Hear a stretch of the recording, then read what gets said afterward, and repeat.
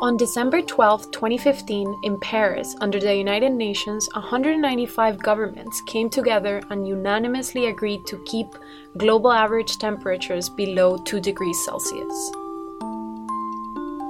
You're listening to Cooler Earth, a podcast of Climate Exchange. Your weekly dive into energy transitions, sustainability, environmental politics, and all things climate change. Each week, we feature special guests and in-depth discussions with your hosts, Amanda Griffiths, Ryan Maya, and Maria Virginia Olano. So today we're talking about the Paris Agreement and international climate agreements. The Paris Agreement was regarded as a very big deal internationally and a momentous occasion for international movements to combat climate change. Why do you think that was? Well, historically speaking, we had other conventions and negotiations, and they hadn't fared quite as well. So heading into Paris, it was this critical time of kind of it's now or never. We need to come out of this negotiation with something more concrete, or people are going to start thinking there's absolutely no hope in any kind of international agreement. So there were definitely high stakes going into that talk. Yeah, there was a lot of pressure on the international community to start taking a stance against this global issue. We saw a lot of protests in Paris and around the world during the COP23. So guys, what exactly is a COP? We hear that a lot. Yeah, it's the acronym. Okay, doesn't have a baton and a police dog, does he? Basically, COP stands for Conference of the Parties. It happens once a year. And Every year? Every year. And it is basically the parties of the UNFCCC, which is a mouthful, but it stands for the United Nations Framework Convention on Climate Change. Get together every year in what are called COPs. In those, they're able to negotiate and sign other agreements. And so the UNFCCC, it was adopted in Rio in 1992. And ever since, we've had Conference on the Parties. So basically, a framework convention is just a roadmap. It's almost like a treaty that leads the way for other agreements to be signed and ratified. Right. And fun fact, that is why Obama was able to ratify Paris. It was because we were already members of the UNFCCC. So there are a few COPs that we, I think, hear about more than others. So Kyoto was a big one, and that was 1997. That was one that we refer back to as not being incredibly successful, but It's definitely one of the ones that are more talked about. So what exactly happened with Kyoto? Why was it a bigger deal than most? Kyoto, there was a lot of talk about the differences between developed and developing nations, and there was kind of a rift between those two groups of countries, with developing nations kind of taking the stance of saying, well, all of these developed economies built their economies on fossil fuels that caused global warming as we have it now, so why should we kind of lag behind and give up these fuels that are cheap and are able to grow an economy quicker to fix what you guys created? So that was a problem. It was the concept of common but differentiated responsibilities, which was kind of like the boss sentence. But it didn't really work out well because people saw it as unfair on both sides. Right. And I think it's hard to talk about Kyoto without specifically calling out the United States. Bill Clinton and Al Gore, president and vice president at the time, of course, were in support of the Kyoto Agreement, the negotiations going on, but the U.S. Senate made very clear that it would not ratify any agreements that would potentially harm the U.S. economy. So as a result of that, you have the United States being the only country in the world not to ratify the end product of Kyoto, and that means you have a huge chunk of the world's global economy and global emissions not being accounted for. And it also gives a lot of other countries, well, the U.S. is seen as a leader in international relations. And when the U.S. says, listen, never mind, we won't be doing this, that gives leeway for other countries to be like, well, we won't either. Right. Which kind of brings us to the fact that the current president in the U.S. has said he will withdraw from Paris. Right. Big news. That was last June that he made the announcement in the Rose Garden, claiming that we will withdraw, but is that necessarily possible for the president to do. What is the protocol? Not yet. Okay, so legally, within the agreement, it has a withdrawal clause, in which it requires states to be in the agreement for 3 years before they can withdraw, and then a 1-year waiting period after they submit their withdrawal. So it's kind of funny because it's almost as though it was kind of foreseen, because it's a 4-year term to withdraw. Plus 1. Yeah. So yes, legally he cannot withdraw from the Paris Agreement yet. But it has political implications, right? Because under Paris, everything comes down to nationally determined contributions. So each country sets its own goals to reach these benchmarks. Right. And that's why we had the Clean Power Plan under Obama, the EPA program, tried to systematically reduce our emissions as a nation. So yeah, that is where it does impact, because he's the leader of a nation and he can determine what the U.S. will and will not do.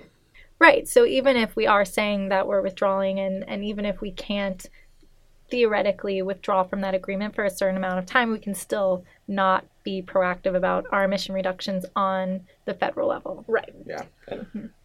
I would say that that's very true. That's what we're seeing a lot of. We're seeing an EPA administrator who is doing his very best to not do any of the things that EPA is legally required to do. And of course, that's seen some backlash from federal courts, a lot of lawsuits, but the law doesn't work too quickly sometimes. So we're seeing a lot of steps backwards in this arena, that while the U.S. is still part of Paris, formally, we're not really doing what we should be doing at this moment in time. Where it also may impact is the agreement has the creation of a green fund to help developing nations reach their nationally determined contributions. Right.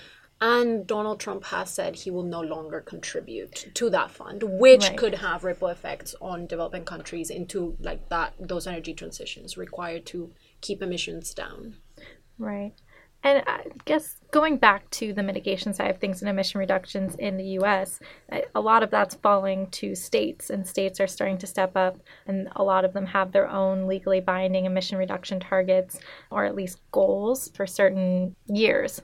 And so a lot of questions I used to get back when I was at the State House in Massachusetts was, well, I mean, Massachusetts has these legally binding emission targets. What does it matter whether or not we're part of Paris? Why is it such a big deal? Right, and that's what I've contended ever since Donald Trump made that announcement, is that it's actually had a bit of a positive backlash in the sense that we see governors and mayors all across the country stepping up and saying, well, we will honor. And that's where the America Still In pledge came in. And the U.S. sending alternative delegations to COPs. Right, because we've had Bonn now. So Bonn being the first after Trump's announcement. And there was huge rallying going into Bonn, especially from lower level government agencies or offices going into Bonn with the sentiment of there are parts of the U.S. that are still in this and committed. And just because our federal leader is against it does not mean that we are. So I guess it is a great rallying cry. But what are the drawbacks with this new change in leadership? What happened when we saw Bill Clinton leave office and George Bush take office? What do we see with these different leadership styles with U.S. presidents? What impact does that have on international negotiations? So I would contend that first example with Bush coming into office was a lot more detrimental, right? Because there were a lot of other things geopolitically going on, and the vacuum of power left by the United States in climate issues was really heavily felt, and people weren't as committed. I think also because the science wasn't there as pressing.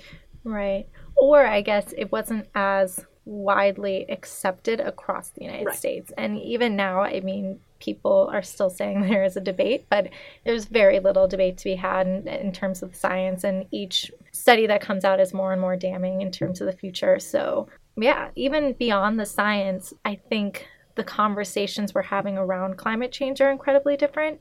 And because we're starting to see these really detrimental impacts of it. And right, that's another thing, right? Mm-hmm. We're already literally experiencing climate change impacts in the form of all the hurricanes last year, the floods just in Boston this past 3 months. Right. Mm-hmm. It's getting a lot harder to deny something that you were already seeing. Right. Which is, it's kind of sad that is changing the conversation so much. Why destruction. Why it didn't resonate as much, a decade before now, and why it wasn't such a mainstream conversation to be had a decade ago. Interestingly, though, in 2016, a Yale research study found that actually 69% of Americans believe that global warming is happening. And that's the latest poll, but I'm sure that number has gone up. We've seen it go up since the poll started reporting. Weirdly, only 52% of those polled thought it was caused by humans.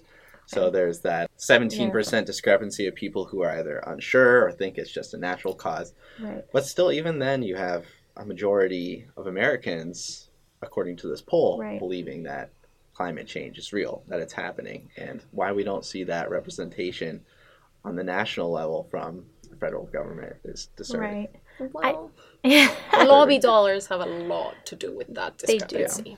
So that's definitely a can of worms to unpack. But exactly why. But it's interesting, too, because you'll see the arguments against climate action kind of shifting recently. And it is less of climate change is real and you can see it. And it's more of what are the causes, what should we be doing, and more putting it on the back burner because it is a long-term challenge versus every other pressing issue that legislators and policymakers have to contend with on a day-to-day basis. So the shift in the conversation is definitely real in the U.S. and what I've seen in, the past 8 to 10 years. But something else that's important to note about America and its place in the world, and something that has pushed the climate conversation forward internationally, I would say, is China and the role of China. Definitely. Because we saw a China in Kyoto that was still refusing to take action, that was still completely committed to powering coal and natural gas. And now that's completely changed. Yep. And it's changed even more since Trump's announcement. It has. China, a couple of days after, came out and pledged $3.1 billion to the Green Fund to help developing countries. And not only that, a couple of weeks later, they announced their huge investment into solar energy. And so I think that is Xi Jinping capitalizing on the vacuum America is leaving for global leadership and also for investment opportunities, right? As we've talked about, that is kind of the future. And if America refuses to act, then a couple of years from now, we'll all be buying Chinese solar panels. Right. Yeah, so in a way, there's sort of a contradiction in saying that withdrawing from Paris is putting the United States first because there's so much economic opportunity. It's doing the exact opposite, especially because the European Union, countries that have been so crucial allies of America for so long, are kind of realizing that it's no longer maybe a reliable partner. And they're looking to other places to form their alliances. And that's really dangerous for American leadership, I think. Definitely. But the bright note is that this time, I think it's, if anything, it's catalyzed action for climate and energy transitions. Weirdly enough, Trump's announcement, I think that's what it's achieved. So a lot of what we're talking about is what international agreements do in terms of motivating action, and more legally binding action on the federal or state level.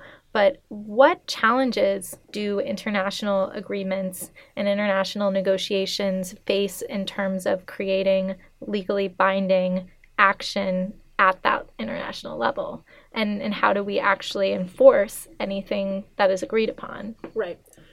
So I think that's where a lot of the skepticism into international law comes from, is the lack of muscle to enforce agreements that have happened.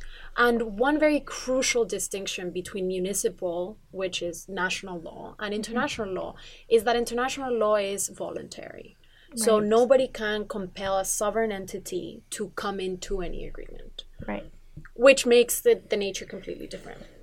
But it also means that everything, all of the words that have been signed on, have been agreed upon by the parties that sign on to them, which means there's a will to kind of enforce them. And what misses the public eye, I think, is the amount of times that international law is enforced. Right. Because we only see in the news when international law is broken. Right? But we don't cover every single day. Hundreds of international treaties are abided by. And that's why we live in the world that we live in today. And that's why we can take a plane from here to Hong Kong and back. Right.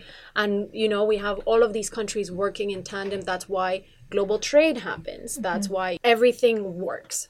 And so I am a lot more optimistic about the fact that countries do seem to abide by what has been agreed upon in international treaties. Yeah. And let's not mistake that if any country were to not abide by their obligations under Paris, they would be breaking the law. That would be illegal. Of course, as Maria alluded to, there's no real international stick, there's no police baton to whack that country for that wrongdoing, but it would be illegal, and that would have devastating consequences, you would hope. It also allows for the citizens of that country to hold governments accountable, right? Because in the absence of this law, you are not able to tell your government you're doing something that's illegal. In this case, there is. And there has been cases of citizens taking their governments to court for violations of other agreements. So there is precedent for that. And have we seen success in any other environmental negotiations at the international level? Well, funny you'll ask. Because the big success story here is the Montreal Protocol. The Montreal Protocol intended to repair the depleted ozone layer, and it was signed in 1987. There's been a bunch of iterations of it, but basically they identified the chemical substances that were depleting the ozone. Realized that was horrible because without the ozone layer, we could not sustain life on Earth.